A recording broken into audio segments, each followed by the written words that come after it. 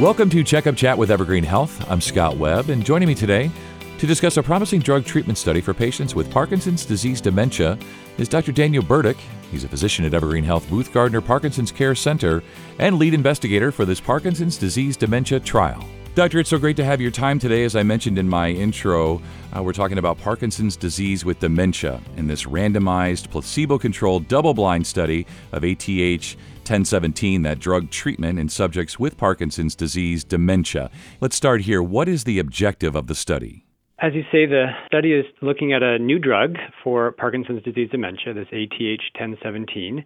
The study specifically is looking to assess the safety and tolerability, so to make sure that it's safe and well tolerated in patients with Parkinson's disease. And then secondly, to find out if it improves cognition in those patients. By cognition, we mean ability to think, find words, remember, recall things, skills like that. Well, it sounds pretty amazing. I'm sure optimism is high, right? And especially within the Parkinson's disease community. So maybe you can talk about why this trial is so important. What makes it so special? Yeah, absolutely. And I agree. I think optimism is high for it. I think two words, disease progression, is really what it comes down to. We have a number of treatments for the motor symptoms in Parkinson's disease. That is the difficulty with movement and walking and dexterity, things like that. And it's important to take those medications to help with the symptoms and the physical disability. But we don't have great treatments for the cognitive symptoms in Parkinson's, like I described. And B, we don't have great treatments to help slow down the progression of the disease. So that's a question that I get a lot of times in my clinic visits with patients. What can I do to help slow down my rate of progression? How can my future be as good as possible? And while there are things, lifestyle modifications that we can make to help with disease progression, things like making sure you're exercising regularly, socializing, engaging socially with people around you, learning new things, new activities, having new experiences, those things are helpful for slowing down the rate of progression. But in terms of real medical treatments, we really don't have anything right now that helps slow down the rate of progression. And in this case, in the case of ATH-1017, the whole point of a study is to find out if it will have the intended effects. But the original animal studies with this drug did show that it could improve the health and survival of brain cells, neurons. It helped grow new connections, synapses between brain cells, and so that can help with the symptoms and disease progression. And it reduced inflammation in the brain around these cells. Now, those were in animal models, like I said, and the whole point of a clinical trial in people is to find out if those effects are seen in humans, but that's the reason for the optimism and why it could be so important to the Parkinson's community. Yeah, I mean, one of the things I love about doing these is just hearing the optimism, the encouragement, and, there's just things as human beings, I don't need to tell you, but there's just things that it would be great if we didn't get, right? It would be great if we didn't get cancer or diseases like Parkinson's, but right. Unfortunately, because we are human beings, we do get these things, and as you say, there are things we can do, behavior, lifestyle-wise. But what we all really want, if we get these things that we couldn't prevent in the first place, is to slow it down, to sort of turn back the clock a little bit. My wife has a retinal disease called retinitis pigmentosa, and all I would really want for her is to be able to turn back the clock a little bit. And I'm sure in a way that that's really what the Parkinson's disease community would want, right? Like, I've got this thing, I don't want it, but can you slow it down? Can you turn back the clock, Doc? Right. I mean, that's exactly the question. As I said, we can't slow down the rate of progression other than through these important but limited behavioral lifestyle changes. The medications that we have, they do help. The symptoms, it's important to treat the symptoms. The way I describe it a lot of times is like if you're on the Parkinson's disease mountain coming down the hill, what our medications do right now is kind of get you back up higher on the hill where the symptoms are less. You have a better view. Things just are a little bit easier, less disability. But what we'd really like and what we're missing right now is the ability to change the slope of the mountain, right? Make it so it doesn't go downhill so fast. And that's what we're looking for. Absolutely. And as I said, I did some research and wanted to try to understand who's eligible to participate. Is there an age range? Is there a minimum, maximum age? That sort of thing. So number one, we're looking for patients who have Parkinson's disease and have had some impact on their cognition. That is, ability to recall, ability to find words, ability to problem solve, understand explanations. And they should have some difficulty with those symptoms to at least a degree where it's more difficult to engage in certain activities during the course of a typical day.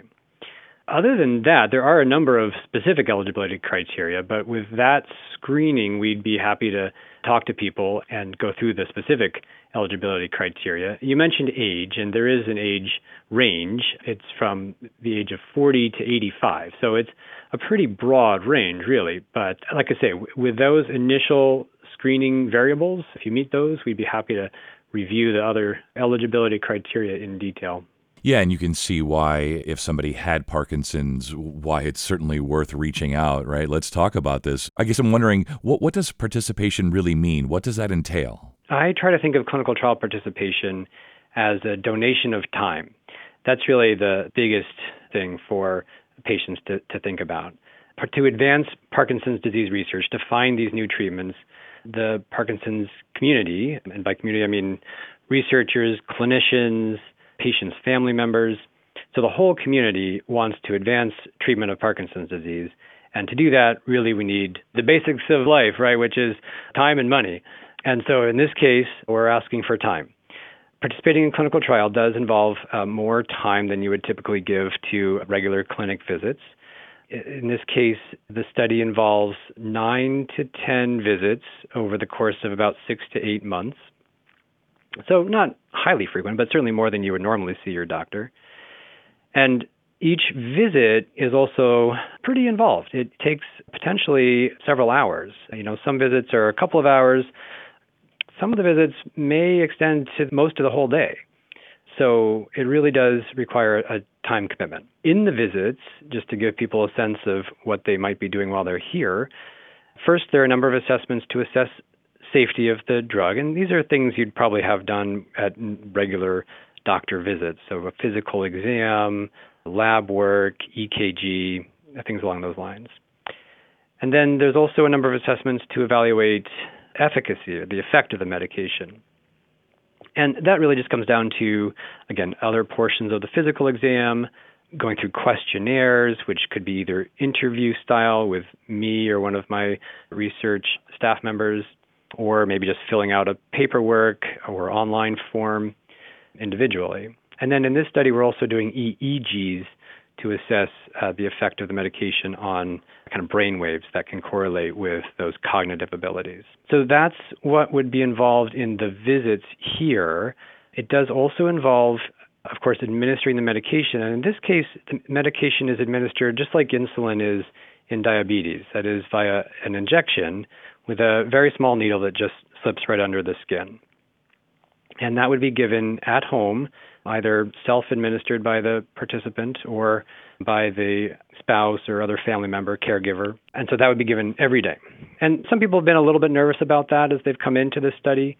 But with a little training, a little practice, everybody who's gone through so far really hasn't had too much trouble with it. They've gotten used to it and just been able to give that shot once a day and move on with the rest of their day. What I love about these types of trials, whether it was the COVID or now Parkinson's, this ATH-1017 trial, is that folks, of course, want to help themselves, right? Of course, that's understood. But in giving of your time, as you say, you're helping yourself, hopefully, because there is optimism, but you're also helping everybody else in the Parkinson's community, ultimately, if this is successful. So I really love hearing that. It's really encouraging. Brought a big smile to my face, and I wish I could talk to you all afternoon and just keep picking your brain. I'm sure listeners would love that as well. But doctor, as we wrap up here, how can someone learn more about this trial? Yeah, absolutely. And first, I share that enthusiasm. I mean, that's why I do this part of my job. It really gives me a sense we're making progress and we're getting towards a goal of having better treatments for Parkinson's disease. For anybody who wants to participate or just find out more about it, they can contact Evergreen Health's research department, either by phone, that's 425-899-5385, or, of course, they can go online. We have a website specifically for this study, which is at www.evergreenhealth.com/PDD, that's Parkinson's disease dementia, so PDD-clinical-trial. or they can also go on to the main research webpage for the research department here, and that's evergreenhealth.com/research. Well, Doctor, I really appreciate your time. I love learning from experts, and I'm as optimistic as you are. So thank you so much for your time. You stay well. Well, absolutely. I appreciate your time and helping us getting the word out. Thank you. And for more information, contact Evergreen Health Research Services at 425-899-5385 or visit evergreenhealth.com/PDD-clinical-trial. Please remember to subscribe, rate, and review this podcast and all the other Evergreen Health podcasts. For more health tips and updates, follow us on your social channels.